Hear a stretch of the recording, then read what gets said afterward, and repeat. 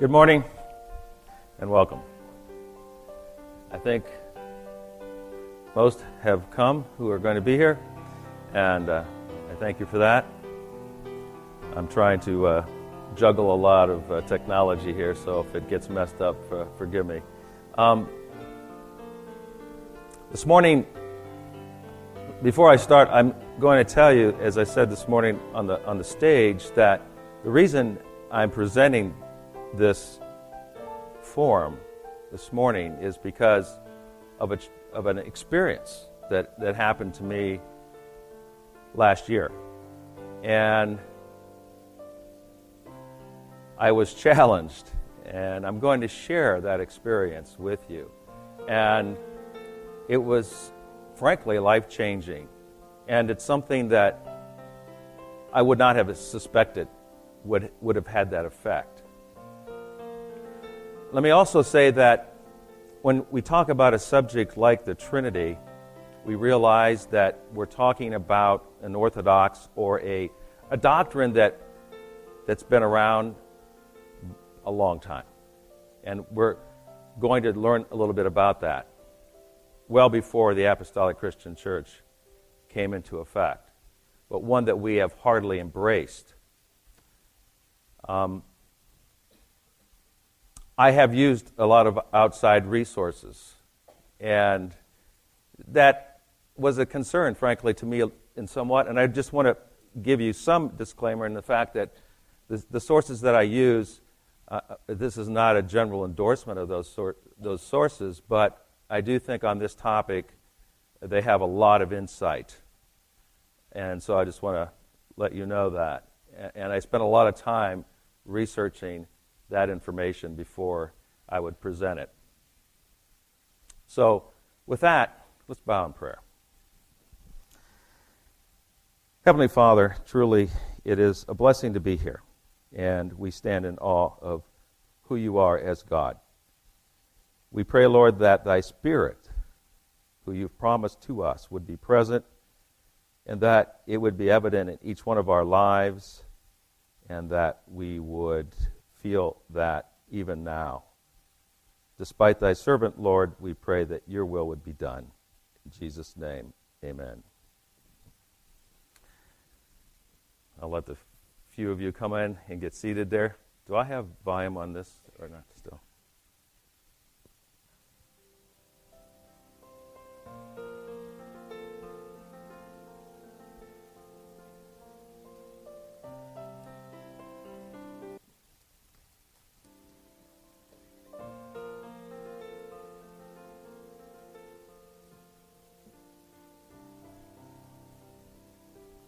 Okay, I want to get started. I have a lot of slides to go. And just to give you a little bit of forewarning, there's going to be some video clips, and I'm going to go through a lot of slides, probably way too much. I always do that. So I may flip through some things, but you can get the presentation later. Also, just to let you know, I'd like to sing a song before we leave here.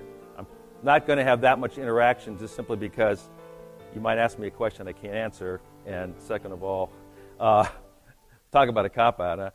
Actually, you're welcome to come ask me anything you'd like, but I won't have a lot of time for it in this forum. I'm not maybe as dedicated as Brother Doug, who wants to have an afternoon forum. I want to go to his anyways. So anyways, just if you can stick around, I'll try to get through it quickly. We're going to have a song at the end. I want to throw this diagram out here. I wanted to make sure that you saw it. We're going to come back to it and talk about it.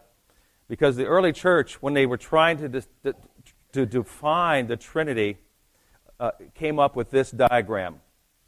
And I have down here apologetics, which is from the Greek meaning to speak in defense. And I want to share a little bit how that happened to me. And I think that most of you have had this experience when two people stand at your door, and this was a Saturday morning. This is the reason I'm here. I heard that door knock, and that's not uncommon. Many of you have had that as well. And these two women came to my front, and they talked about their pamphlets and their gospel, and wanted to share that with me. And I typically, when those people come, I talk to them and I say, well, I think, it's, I'm honored that you would come here, but I am a Christian. We have a church, and I'm a pastor, in fact.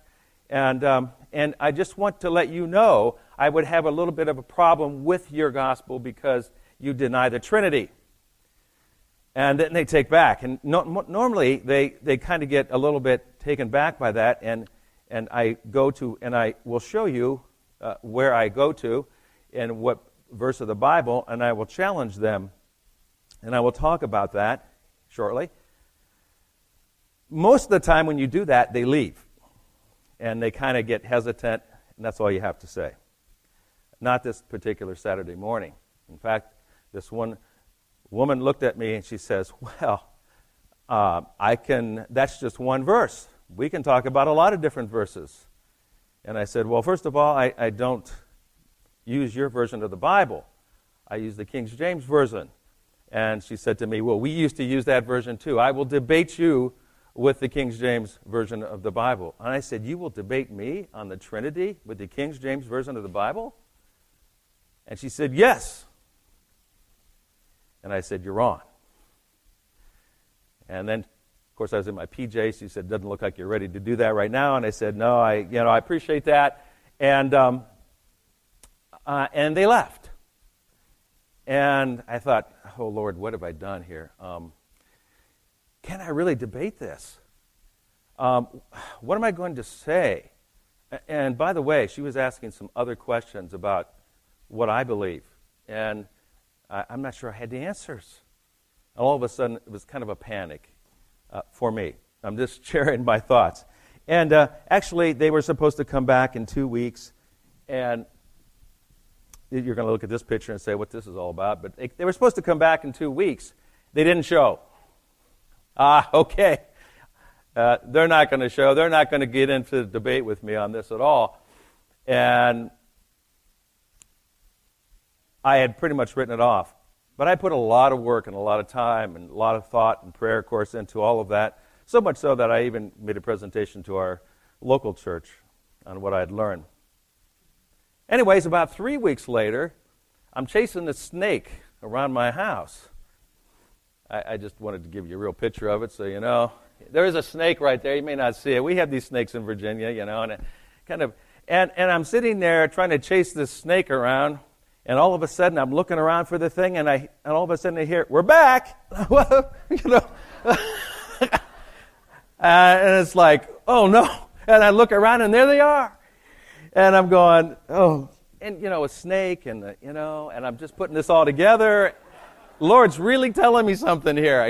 This is serious stuff, and I'm not making this up. Okay, that's the kind of person I am. I go through life, and things happen, and that's just what happened. And we're coming back, she said. Okay, we're coming back, and I'm going to bring someone with me. And apparently, one of their elders was going to come. So, I didn't tell them who I was or anything, but. But I knew I was going to be in for an interesting challenge. And my thought, as I've learned this, and you probably looked down and you saw the Trinity. What's that going to be about? That doesn't apply to me, right? And then I thought about that. I want you to feel a little bit of the passion that I felt when I looked into this basic core doctrine. Is there a subject more important than the Trinity? Okay, how about the family and church? How many think that's an important topic today? Okay? Have you ever thought about the Trinity in our family? Father, Son, Holy Ghost. Father, Mother, children. How about our church? Christ, shepherd, flock. I want to set those ideas early because when you understand the Trinity, you begin to understand that the way God is and who He is, He has His design implanted into us and to His creation and to His social structure and to everything He is and does. How about unity? Is that an important subject today? Certainly. I mean, I can tell you, as one that shepherds a flock and knows of many of the flocks that across our country, there is division. Should there be? We're going to look at that. Three separate entities, though, who Christ and the Father, the Son, and the Holy Ghost become one. It's a perfect example. Sexual purity, a more important topic than that. How about the Trinity as part of how the Holy Spirit can live within us? How about evangelism? What did Jesus say? I think it's in Matthew. Is it Matthew 28:20? Go out into all the world teaching what? In the name of the Father, the Son, and the Holy Ghost. You are to go out and teach the Trinity. That's what he said. Okay. And by the way, how many times have you struggled with that? I want to go back to the unity thing. I was very close to brother, late brother. It's just I almost stumbled to say that, Brother Paul Weingartner. And it was a one Friday afternoon, and we were at the end of camp. And we were walking down the hallway, and, we said hi to each other, and this is the end of camp, and he says to me, yeah, a week's about right for camp. 2 weeks, we'd probably have a fight. 3 weeks, we'd probably have a split. He had just an amazing way to tell us the truth. And, of course, we're going to talk a little bit about the cults and the fact that the Trinity is something they deny. And maybe not just the Jehovah's Witness, but a much greater enemy faces us. Oh, yeah, I'm going to talk a little bit about end times. People who know me, I can't stay away from this subject, especially what's happening today. Trinity has anything to do with that? You bet. And oh, by the way, another experience, and I'm going to really run my time out. I'm going to watch this, but I just, again, life is experience for me. I took a job. I'm a software electrical type engineering guy. I work for a PhD in chemistry, and we typically talk. We build security systems for schools, and getting a lot of attention here lately. And we were just talking about the problems of the violence that's going on in the school systems, and of course that's business for us, but why is that happening? And he sits there and he tells me, he says, I really think the problem is all of these people who believe in this creation stuff, Earth's only so many thousands of years old, and these people have just corrupted us. And then these people that believe this 3-in-1 stuff, can you get over that? Now, mind you, I've been working on this form, okay? And I said, Lord, help me. I said, I'll tell you what, I have a different perspective of that. In fact, I would say a lot of the problems have because God has been taking out of our society, out of our schools, and out of who we are. And we got in a debate. I won't get into, as a scientist, empirical data. We challenged a little bit of the authenticity of creation in that debate. I had to ask about the science guy and Ken Ham and all that. But then he goes, I said, well, here, set the evidence aside. I can tell you, I live a life. I have children who have wonderful families, who live according to God's law, who have been successful. And I'm in a church where the statistics for all of these problems are much, much lower. To me, that's evidence. And he says to me, well, I can say that about my children too. And I said, and I really believe the Lord led me on this because of what I would learn in the Trinity. I said, and you know why they are like that? They are like that because God made them that way. And that's what I want us to learn. We're going to hear an authoritarian, apologetic, Ravi Zacharias talk a little bit about this, but the fact that in every religion, life comes before love. Love comes before life. Love existed from the very beginning. And love is what's in every one of us, whether you want to utilize that or not. And oh, by the way, I have a document that tells me that that's true. And then we got a little bit of the debate of that. And I learned, and I said, there is no document more true than the Bible. And I will challenge you, over 2,700 manuscripts make this document authentic. And I mentioned the Dead Sea Scrolls. And then he basically just pushed away his chair and said, okay, you need to talk to somebody else that knows more about this subject. And I'm not here to arm you, okay? We're not here to be ones who go out and attack. But we are here to defend the truth. And we need to know what we're talking about. And that's what motivated. I don't make this up. This happens. I can't say that enough. Okay. By the way, it's in our We Believe. And if you haven't gotten a new version of this, you should. I don't know. When was the last time you looked at page 1 on the We Believe? But let me read about this because this is what we believe. We have this in our doctrine. We believe in one Almighty God, the eternal Spirit, who is complete in holiness, love, righteousness, truth, power, goodness, and mercy. Deuteronomy 6. We'll look at that verse. 2 Corinthians, we'll look at that verse. God exists and reveals himself in 3 persons as Father, Son, and Holy Spirit. Matthew 28. These are equal in their divine perfection, though distinct in manifestation. Manifestation, the way they make themselves known. And execute distinct but harmonious offices in a great work of redemption. So, in our very first article of our statement of faith, it is a core piece of what we believe. We sing this. Again, as I'm studying this and getting ready for it, we happen to sing this Zion's Harp in church. I'm sure you all know. Now thank we all our God. All praise, verse 3, all praise be unto God in realms that saints inherit, to Father and the Son, and to the Holy Spirit, the blessed Trinity, whom earth and heaven adore, the God who was, is, now, and shall be evermore.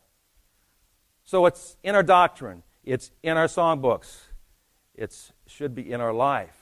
And that's the question, is it? So, what are some of the challenges that I had with these women who came to my door and otherwise? You hear these kind of questions, and sometimes they can challenge us. Okay, if the 3 really are one, if they're all the same, then how does Jesus say, my Father is greater than I? Last night we heard in the message, Brother David talked about the Lord's return. Only the Father in heaven knows. Wait a minute, how can that be if they're all one? The Holy Spirit, and I'm not sure I understand this one, but it's there. Many of the cults use this to say that how can there be a 3 distinct person when there's no name to this person? And we'll take a look at that. And then this is the challenge that I was challenged with, and when I first looked at the verse, I wasn't sure. Jesus was the firstborn of creation.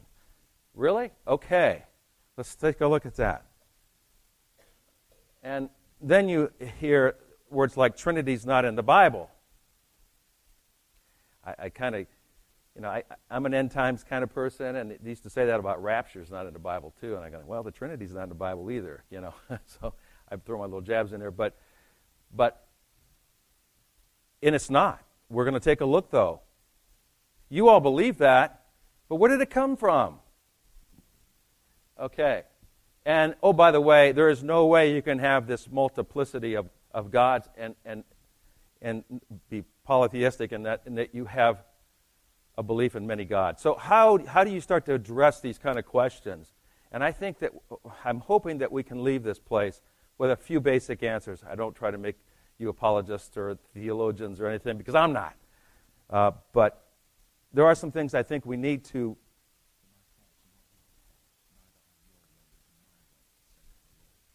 Is my volume up?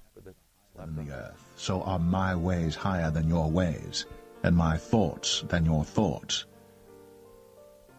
Okay. Most of you know this verse, for my ways. And this is a quote I want to, Kenneth Boe had this quote. It follows from all this that we cannot and should not expect to understand the Bible exhaustively. If we could, the Bible would be divine, but limited to our human intelligence. So there are some things. There's always this challenge to accept God who He is.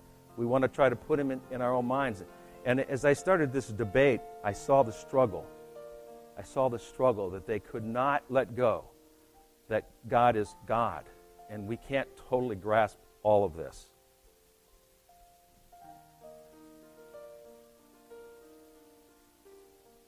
So Trinity is not in the Bible, but there is no question in the New Testament. It clearly teaches what the Old Testament intimates. Jesus is God, the Son, who from eternity was God with the Father. We're going to look at John 1, and that the Holy Spirit is a person of the same kind. So, here's some things to learn.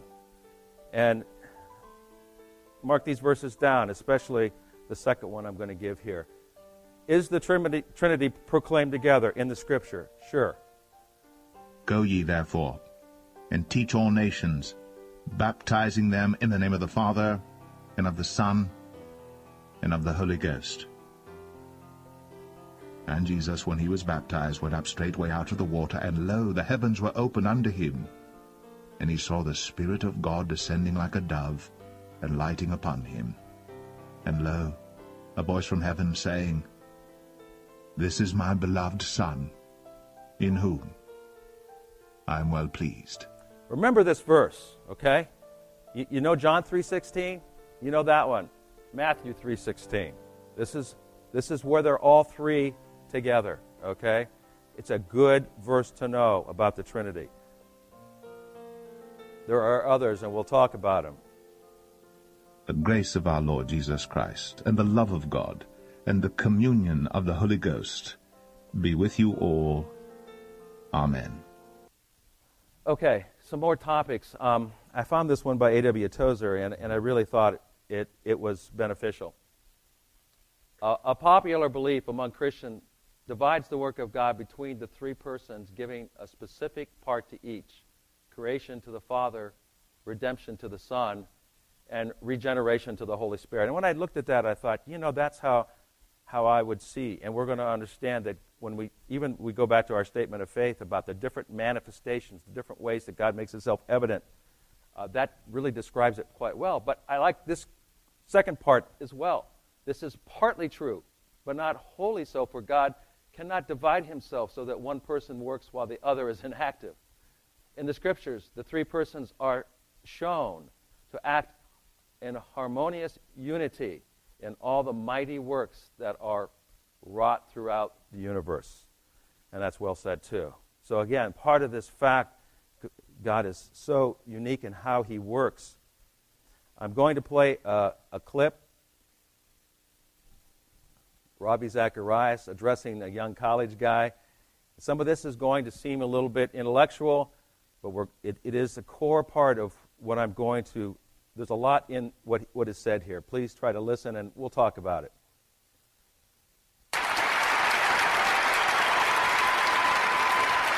My question is about the law of non-contradiction. My problem is that I like the law of non-contradiction, and I don't like the law of non-contradiction.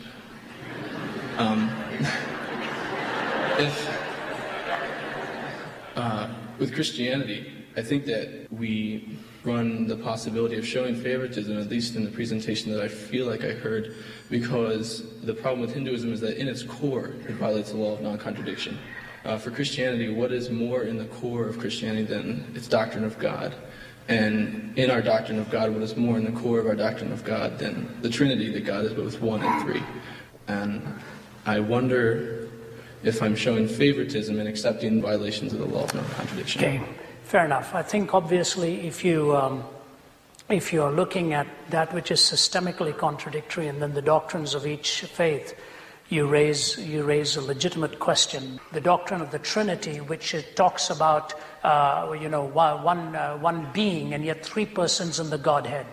So let me try and illustrate this as best as I can, because this, I think, is that this touches the nerve of the heart and the heart of what the Christian faith is all about.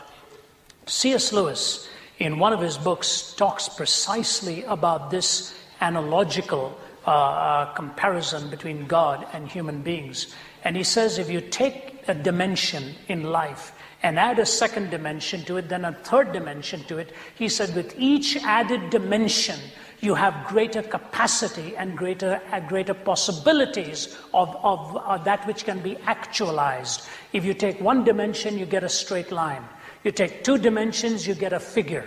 You take a third dimension, you can get objects. And he said when you break these dimensions down, the fundamental components remain the same, but the accretion of those components give you greater possibilities. So when you've got a finite being, and a contingent being, and a limited being, but you've got one dimension in which you're describing the very nature of being.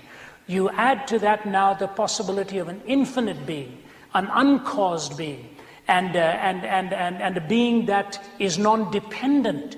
You get the possibility of a being with greater complexity.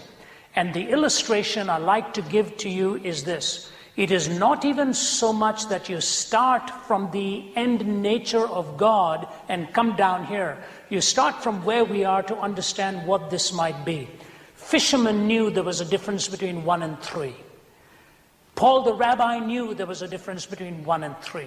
Luke the physician knew there was a difference between 1 and 3. These are not kind of airheads floating around trying to posit a new kind of a concept to give a mathematical incongruity here. What they are talking about is that in the complexity of the very being of God, there is an I-you relationship within the Godhead. Now, to go from where we are to where God is, I think it is critical we follow this kind of reasoning here. It is this. The greatest search for philosophy of all time has been the search for unity and diversity. The greatest search has been for unity and diversity. The early Greek philosophers were looking at it, and then out comes somebody with 4 unities, earth, air, water, and fire. So his student comes on the scene and says, wait a minute, those are 4, not 1. So we coined the word quintessence. What is the 5th essence that unites these 4 essences? The word university, to find unity in diversity. On every American coin, e pluribus unum. Out of the multiplicity, you find 1. Now, how do we explain unity and diversity in the effect, which is what this world is? You and I are part of the effect. We've got unity and diversity in the effect of this universe. The only way to explain unity and diversity in the effect is if you've got unity and diversity in the first cause, and only in the Trinity is there unity and diversity in the community of the Trinity. If you do not grant that, you actually have even a bigger problem to deal with. For example, in the Islamic concept of God, which is a monadic concept of Allah, and they, of course, repeatedly throw against the Christian this attitude that we've got a plurality of gods, we've got a plurality of gods. That is not so. The Lord your God is one. In the complexity of the Trinity, there is an I, you, and a relationship in the Godhead himself. If you've got a monadic concept of God apart from the Trinity, then you end up with another philosophical problem. If God ever says he loves, who was he loving before the creation? If God says he speaks, who was he speaking to before the creation? So communication and affection or love is contained in the Godhead right from the beginning. Where God speaks in the community of the Trinity, where God loves, in the Christian faith only does love precede life. In every other faith, life precedes love. So we end up defining love on our terms. There is no referent against it. But if you see the love expressed within the concept of the Trinity, and Jesus' prayer was that you and I may be one, even as he and the Father are one. All I will say to you is Mortimer Adler, the great Jewish philosopher who was a latecomer to Christ, said, there will have to be majesty and mystery in God himself. And he says, to me, the mystery of the Trinity is a revelation of how God is complete in himself, in one being, the 3 persons as they relate in love and in language. And I will tell you that the reason I felt so convicted to share this is because as I debated these individuals came into my house, and one woman came back, and I perceived their elder came back with me, and I went through a similar part of the first part of this presentation, and then I showed this segment. And his jaw dropped, and he looked over to me, and he said, "I think I see what he's saying." And then he looked over to her, and he said, "Do you have any more questions?" I'm pretty sure that I could see her in her eyes. It's like, why did I bring you? But no, there is a lot of depth here, and I want to make sure we understand it here.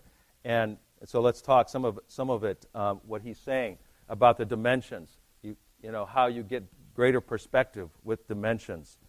And I think when you talk about 3D, I have some 3D animation here, but I'll have to break out of this to show you. But you get the idea of 3D perspectives and what they add. And of course, this is who God is, to give that perspective. When we talk about the universe, and this is, to me, I'm trying to implant here that God, in who he is, put his Trinity design implanted into who we are, or what we are, and everything that's around us.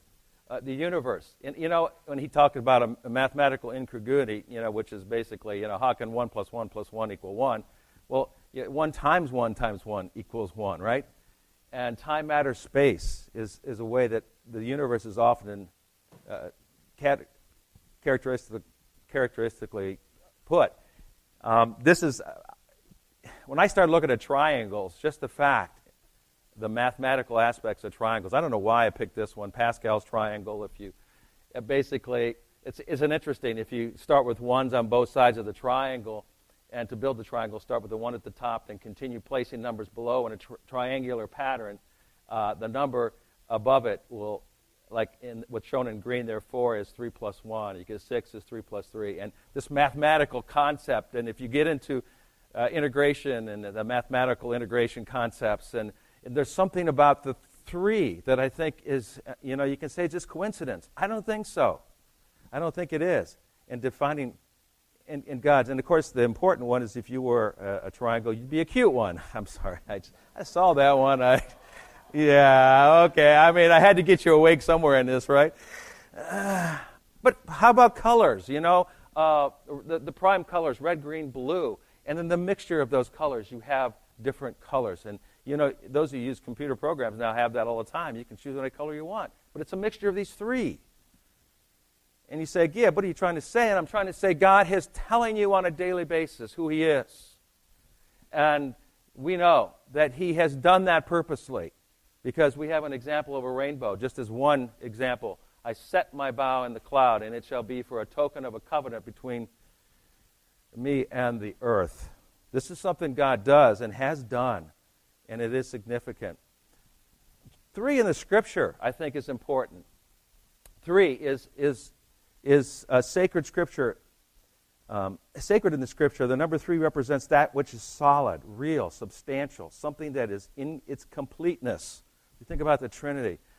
It also usually indicates something of importance or significance in God's plan of salvation by identifying an important event in salvation history. The number operates as a signpost in Scripture study for the reader to pay attention. Are we paying attention to this? And you start to look at the 3s in the Bible, and I'll go through these kind of quick, but in the Old Testament, we know the earth was separated from the waters on the 3rd day. There were 3 patriarchs, Abraham, Isaac, and Jacob. The 3 times in the song that you've been hearing most of the time, holy, holy, holy, is sung. Why holy, holy, holy? Abraham was commanded to a sacrifice of his son after a 3-day journey. Baby Moses was hidden for 3 months. Jonah spent 3 days in the belly of a whale. I don't think these are just days that God suddenly decided I'll use. There's the significance. When I think of Jonas, Jesus said, I give you, an adulterous and wicked generation seeks after a sign. The only sign I give you is the sign of Jonas. What was that? The 3 days. How about Jesus' ministry? 3 years. Mary stayed with Elizabeth 3 months. Jesus was missing for 3 days when he was 12. Jesus arose from the dead on the third day. Saul was blinded for 3 days. The heavenly Jerusalem has 3 gates on each of its 4 sides. And, we blessed to be there and see that. The Muslims kind of have them cemented over. They think they don't want the Antichrist to come, or the Christ to return there. And it's interesting how they perceive. Even they believe something's going to happen in the end. But what does this really mean? As Robbie was saying, we don't believe in 3 gods. They are distinct in the way they work. But the authors of the Old Testament scriptures made sure, and we know that the very first commandment, you shall have no other gods before me. Hear, O Israel, the Lord our God, the Lord is one. And when you look at this particular chapter, this is, of course, written in Hebrew, and you see that the Elohim was the term used here, actually has a plural usage. And you see some of this evidence. God said,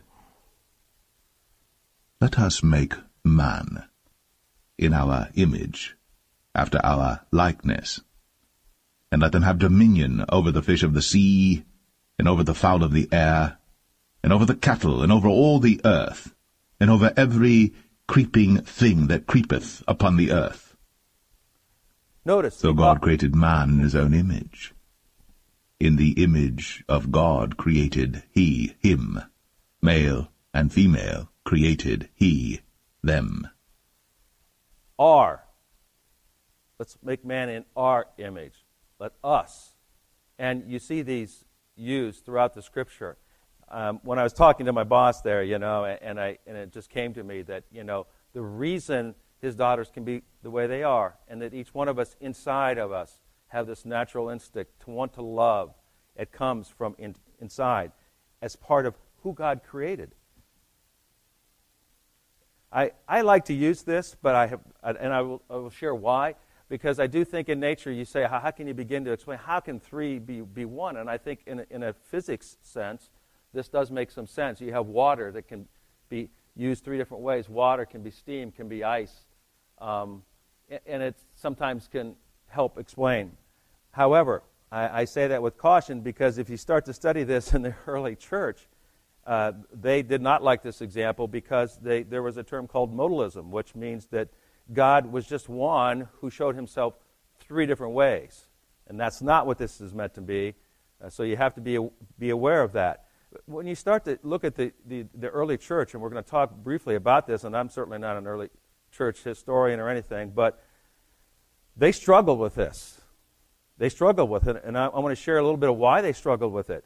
How do you define this? The modalism was kind of like a role player, and we can talk about, like me, I'm a grandpa, I'm a father, and to my mother, I was a son, But that's not, and they fit that in the early church. There is the thinking today, and in our Pentecostal friends who have this view, and that's why I mentioned it. There were many others as they tried to explain this, but this one still has and goes on, okay? The problem you have with that, right? Matthew, what? 3:16, okay. 3 separate entities. How can the redemption work be done? How did Christ separate himself for the redemptive work from God? You run into problems with that. The early church was smart enough to know that that didn't work. This is another verse. For there are 3 that bear record in heaven, the Father, the Word, and the Holy Ghost. And these 3 are one. And there are 3 that bear witness in earth, the Spirit, and the water, and the blood, and these 3 agree in one. Okay, another evident verse. I will tell you, as I started to debate what I wanted verses that I know clearly identified the Trinity. And when I went to the NIV, it wasn't there here. Just a warning.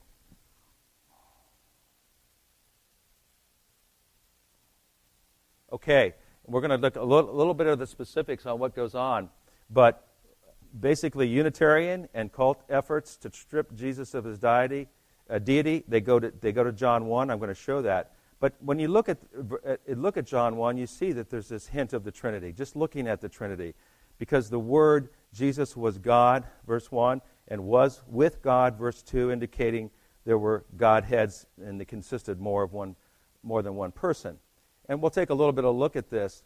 Of course, these are your key verses. This is where I usually go with anyone who's...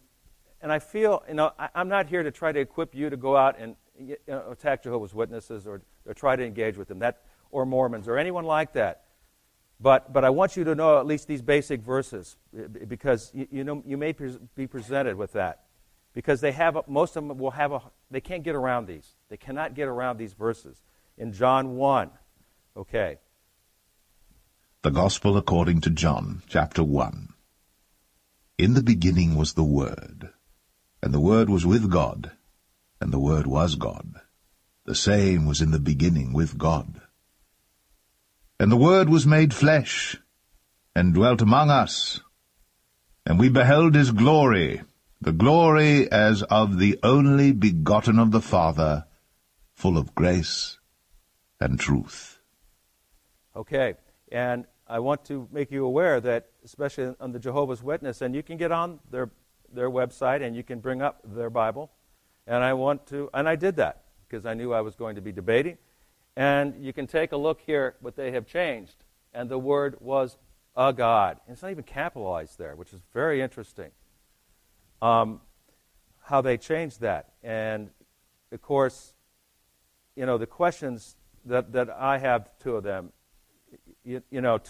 other verses that we may not get to cover all of these, but Thomas, who was a devoted Jewish man. You have to remember, these are individuals who were very, very much like Deuteronomy. The Lord our God is one God, told and proclaimed to Jesus, my Lord and my God. Also, the Jehovah's Witness in particular, the challenge is they're the only translation that makes John 1:1 a God in small. And oh, by the way, when you do that, how many gods do you have? So there are a lot of holes in what they're trying to say. John 1:1 is a really key part of contradicting what they say. And then maybe the last is the simple question, who? Why was Christ put on the cross? And we can read that in John 10:33. The Jews answered him, saying, for a good work we stone thee not, but for blasphemy, and because thou makest that thou, being a man, makest thyself God. Okay, so Trinity's not in the Bible. Where did it come from? It came officially in the Council of Nicaea in 325 A.D. It was actually Tertullian is one who really fought for the Trinity concept much earlier than that. But it's interesting that it came about because there were challenges to this doctrine in the Gnostic form, the Gnostic teaching, and we'll talk a little bit about that. But it impressed me as I started to study this, because most of you know I wasn't grown in the Apostolic Christian Church. I came from an Episcopal background, and we had lots of stained glass windows, and it wouldn't be uncommon for me to see a stained glass window like this, and I never thought twice about it. What is this? And then begin to realize that the early church took this threat so seriously that it represented this. It represented the fact that God is the Father, God is the Son, and God is the Holy Spirit, but that the Son is not the Holy Spirit. The Holy Spirit is not the Father, and the Father is not the Son. That's how they represented it, even to the point of implanting it on their windows. This was a truth that they wanted to make sure that everyone understood.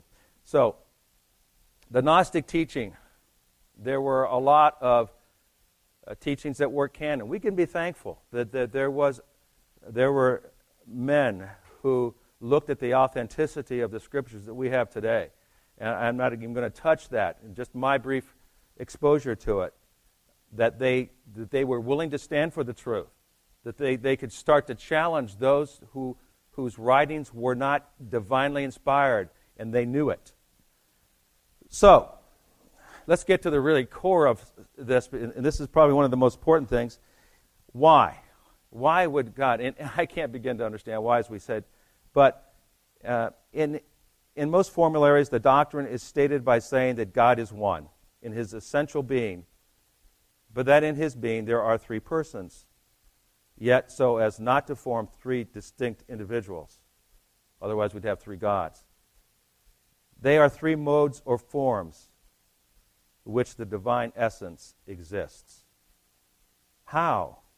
Equality in dignity. This is a little bit what Robbie was saying. The fact that in nature, the three honor and there's dignity. The dignity is the right to be valued. They're all valued the same. The fatherhood belongs to the very essence of the first person and was so from all eternity. It is a personal property of God from whom every family in heaven and on earth is named. You can find that in Ephesians 3:15. In fact, it's in part of this. And I like this verse, and I won't read it all. Ephesians 3:14-17, for this cause I bow my knees unto the Father, our Lord Jesus Christ, and farther on, might by his Spirit. This is key. Because when you get challenged about how can the Father say, how can the Son say, the Father is greater than I, how can we have only the Father knowing when the Son comes? The fact that we can understand that there is a certain degree of subordination involved.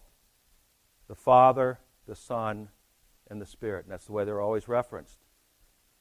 But even though there's, and in the functions ascribed to each of the Godhead, especially in redemption, it's clear that there's a certain degree. In relation, though, not nature. In relation. And this is a concept that I'm not sure. We tend to want to we look at that and say that means that there's a hierarchy. No, it doesn't.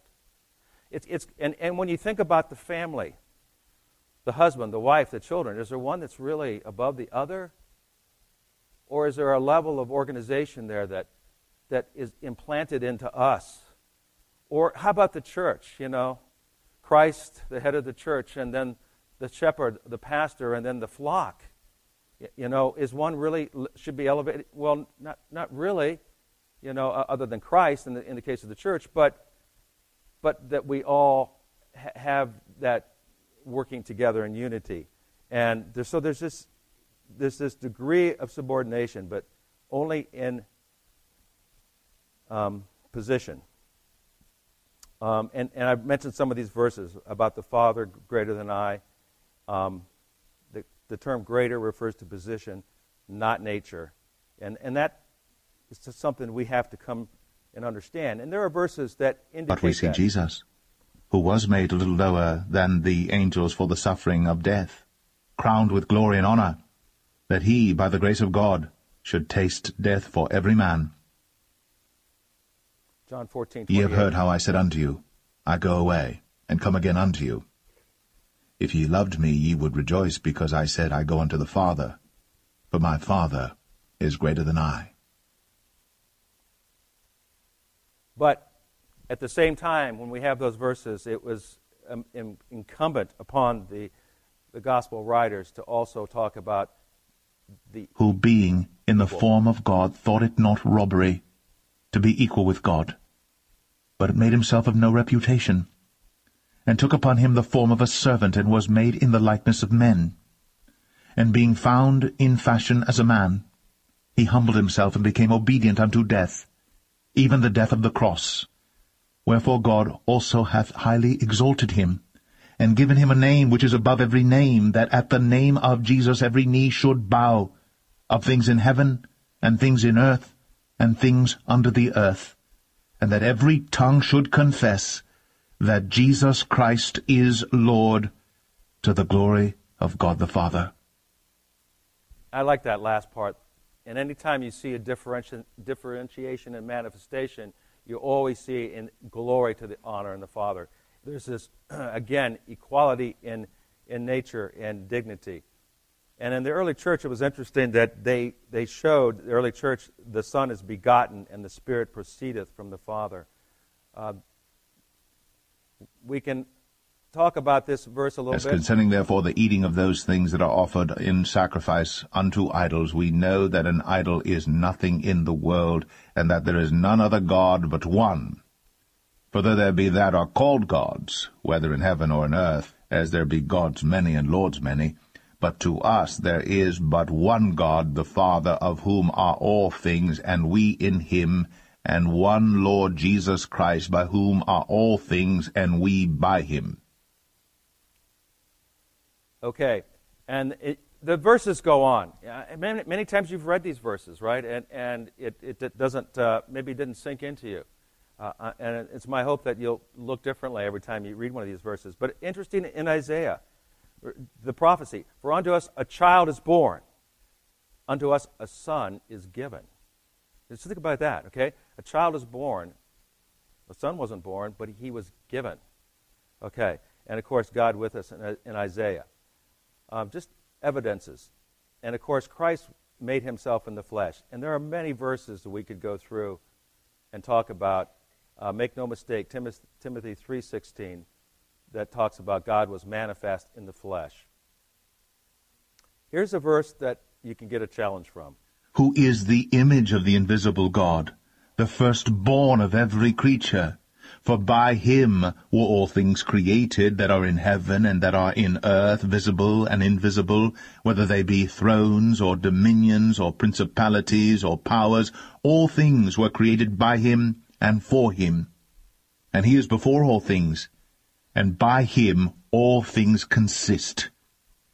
And he is the head of the body, the church, who is the beginning, the firstborn from the dead, that in all things he might have the preeminence. Okay, and the challenge that I got on this was, this means that Christ was created by God, because he was the firstborn of every creature.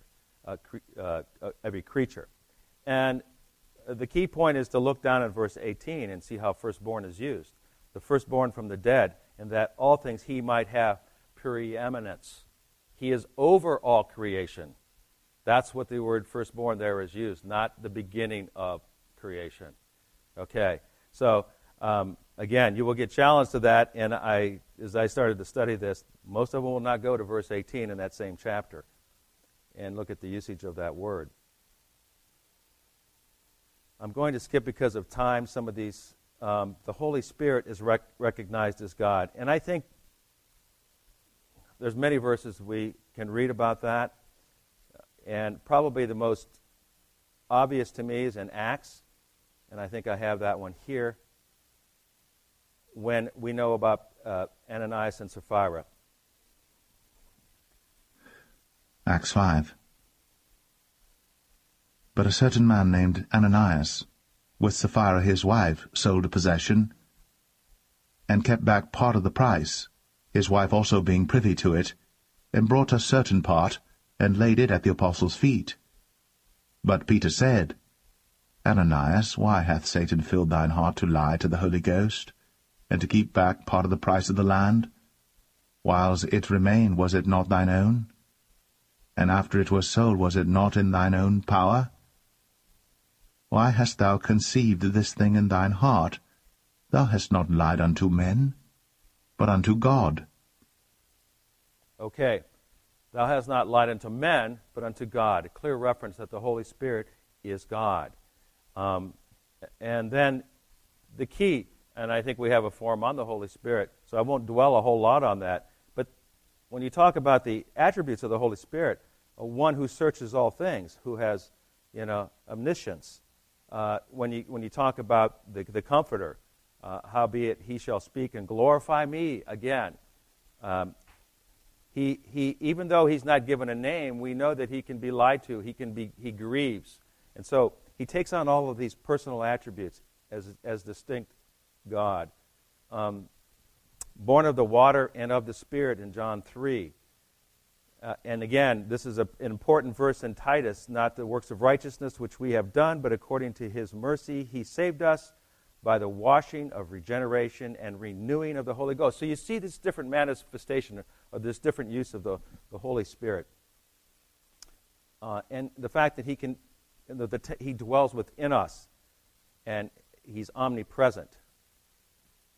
And of course, the Spirit of our God mentioned here in 1 Corinthians 6:11, and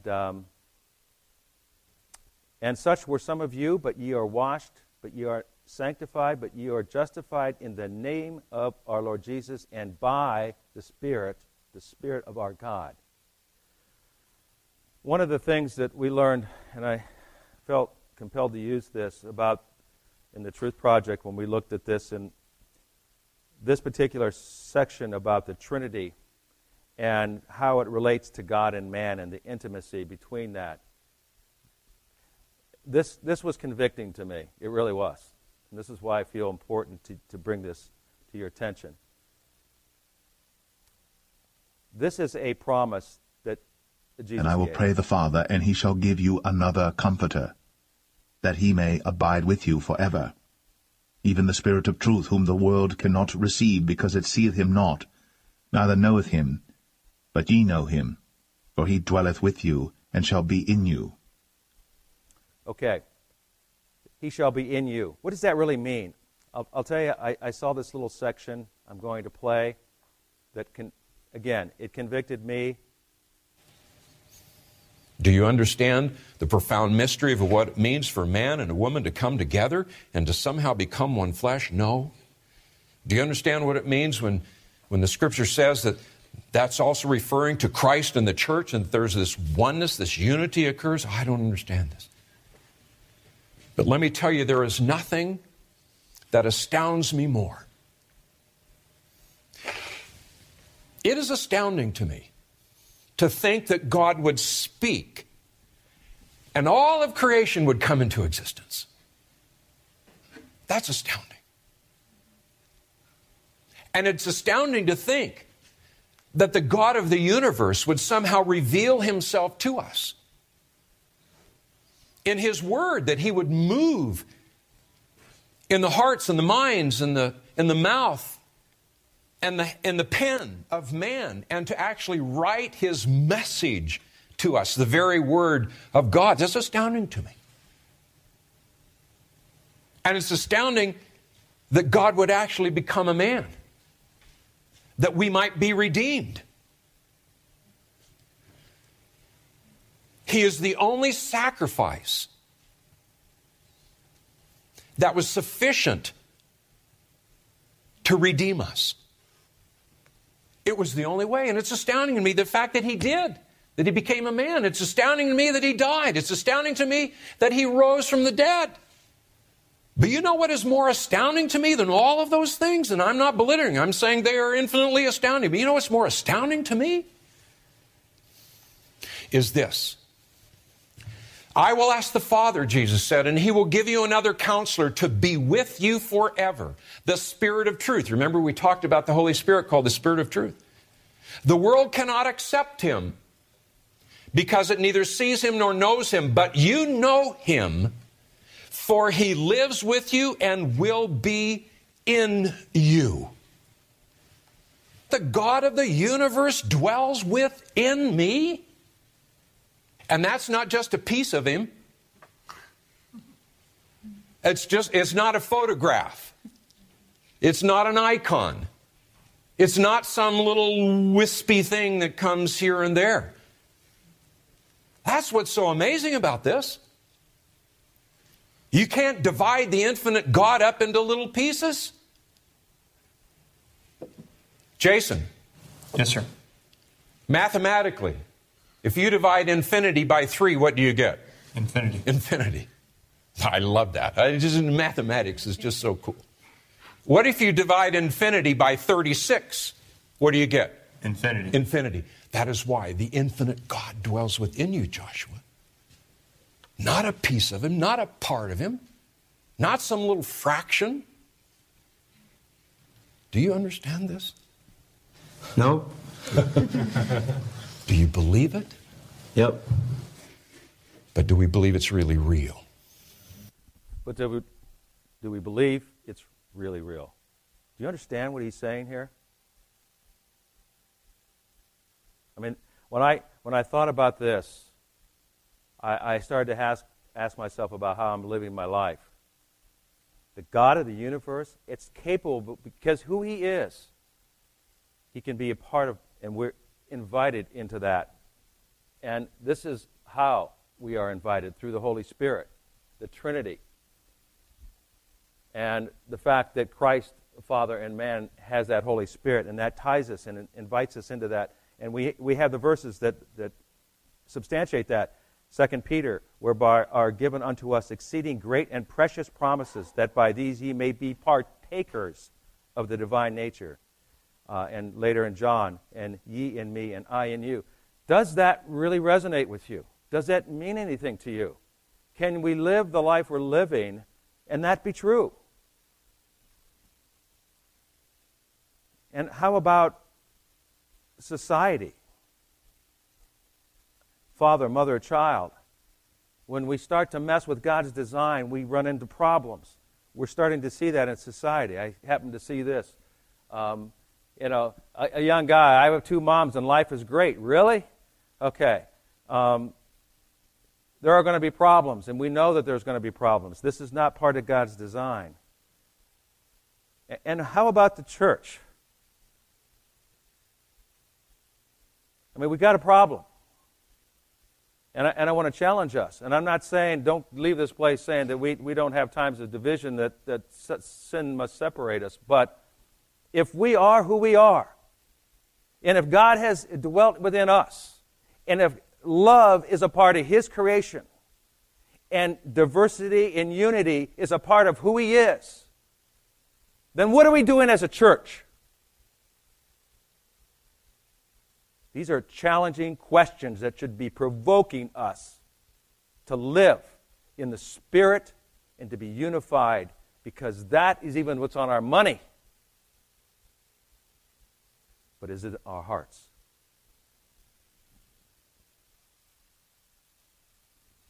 Again, more verses, and I could go and read verse after verse, that they all may be one in us, and that they may be one even as we are one. We, that Trinity, that's the message that's being given. And then, what does it mean to you? I mean, I happened to see this, again, I was doing this Trinity, and then you hear about the baker who decided that he wasn't going to make a cake for a gay wedding. Had to close shop. And these words caught my eye. His reaction to ongoing attacks, my eternal home is what matters. And I could have put the taxi cab driver and the photographer. And we're being challenged with this in our society because we live in a society that wants to take all of that away. And so, but the thing to understand is that Gnosticism has returned. The Da Vinci Code. How many have heard of the Da Vinci Code? Right? Dan Brown, all of these things. Oh, certainly you can trust the resources of a National Geographic. You heard the things about the Gnostic Bible, but here you go on National Geographic. We've got the Gospel of Judas. That is Gnostic teaching. Early church dealt with that. It wasn't part of our canon. They understood the importance why it wasn't. But yet, we're being enticed to understand it more. And the History Channel, by the way, you can go buy all of the banned books in the Bible. Really? Not canon, okay? These are enticing. And, as I sat with my boss that one day, you ought to read the Gospel of Judas. You ought to read it. I think Jesus and Mary had this relationship. Where did that come from? It comes from this kind of teaching. And the early church had to deal with it as well. How about in our entertainment industry? I have to admit, I watched a little bit of this at one time, and there was something that just didn't settle right with me. Besides the bullets were flying everywhere, but the theme that The Matrix and The Matrix Reloaded, these are high-tech films that we all get entrenched in. Our young people can get entrenched with all this. It's really cool stuff, but this is a human perception that reality is in some illusionary because it's based on habitual choices people continue to make due to their human nature. And this is Gnostic teaching, okay? And it's filtrated its way in. All right. I know time is starting to run out, but I got to have an end time part of this, right? And what always, as I was doing an end time presentation in Richmond, I came across, and Brother Vic Slaughter, I'm going to share another clip from a PLO terrorist who was converted Christian. And Brother Vic and I have been talking about him a little bit. But the fact that Satan himself tries to duplicate God's Trinity. And we read that in Revelations. And the sixth angel poured out his vial upon the great river Euphrates, and the water thereof was dried up, that the way of the kings of the east might be prepared. And I saw 3 unclean spirits, like frogs, come out of the mouth of the dragon, and out of the mouth of the beast, and out of the mouth of the false prophet. For they are the spirits of devils, working miracles, which go forth unto the kings of the earth, and of the whole world, to gather them to the battle of that great day of God Almighty.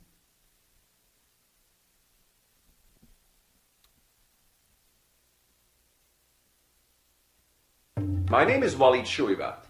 I was born as a Muslim who desired the destruction of God's people. In trying to disprove the God of the Bible, I actually found him. Now I have dedicated my life to revealing the truth about Islam through books, radio, television, and the internet. In this series, we will discuss biblical end times prophecy and what the God of the Bible has to say about the very days we are living in now.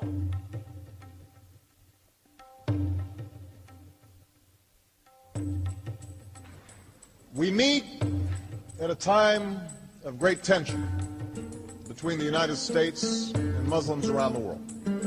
The relationship between Islam and the West includes centuries of coexistence and cooperation, but also conflict and religious wars. I've come here to Cairo to seek a new beginning. The United States will never be at war with Islam. Name me one that is not Muslim. In every single context where Christ is on earth fighting, he's fighting a Muslim country. Does the Bible predict such a cataclysmic event with so many Muslim nations? The answer is absolutely yes. He will not have the same names as Christ, yet he will claim just enough Messiah-like attributes to form an effective camouflage to deceive the nations of the earth. As we examine the attributes of Allah and his Messiah figure, the Mahdi in this case, we will see that they perfectly match what the Bible has warned us of. Doctrinally, Islam and the Antichrist spirit are in perfect agreement because both deny the Trinity. Okay, just for sake of time, both deny the Trinity. So, here we see the Trinity effect brought into even our world climatic situation here. And all of you know, since that 2008 new beginning, pretty much where we are today, even now as we speak. I could bring up news websites right now. There is cataclysmic, as was said, events that are happening. And it's a threat. And it's coming from Satan himself in the world, in our lives personally, in our families, in our churches, and will culminate in the end. It's something we need to be aware of. Something I challenge all of you to look at more seriously. And in closing, I thought if we could, the bottom message, know your doctrine, stand for the truth, and Revelations 22, and behold, as we heard this last night, I come quickly. That's the reason. And my reward is with me to give every man according as his work shall be. I am the Alpha, the Omega, the beginning, the end, the first, and the last.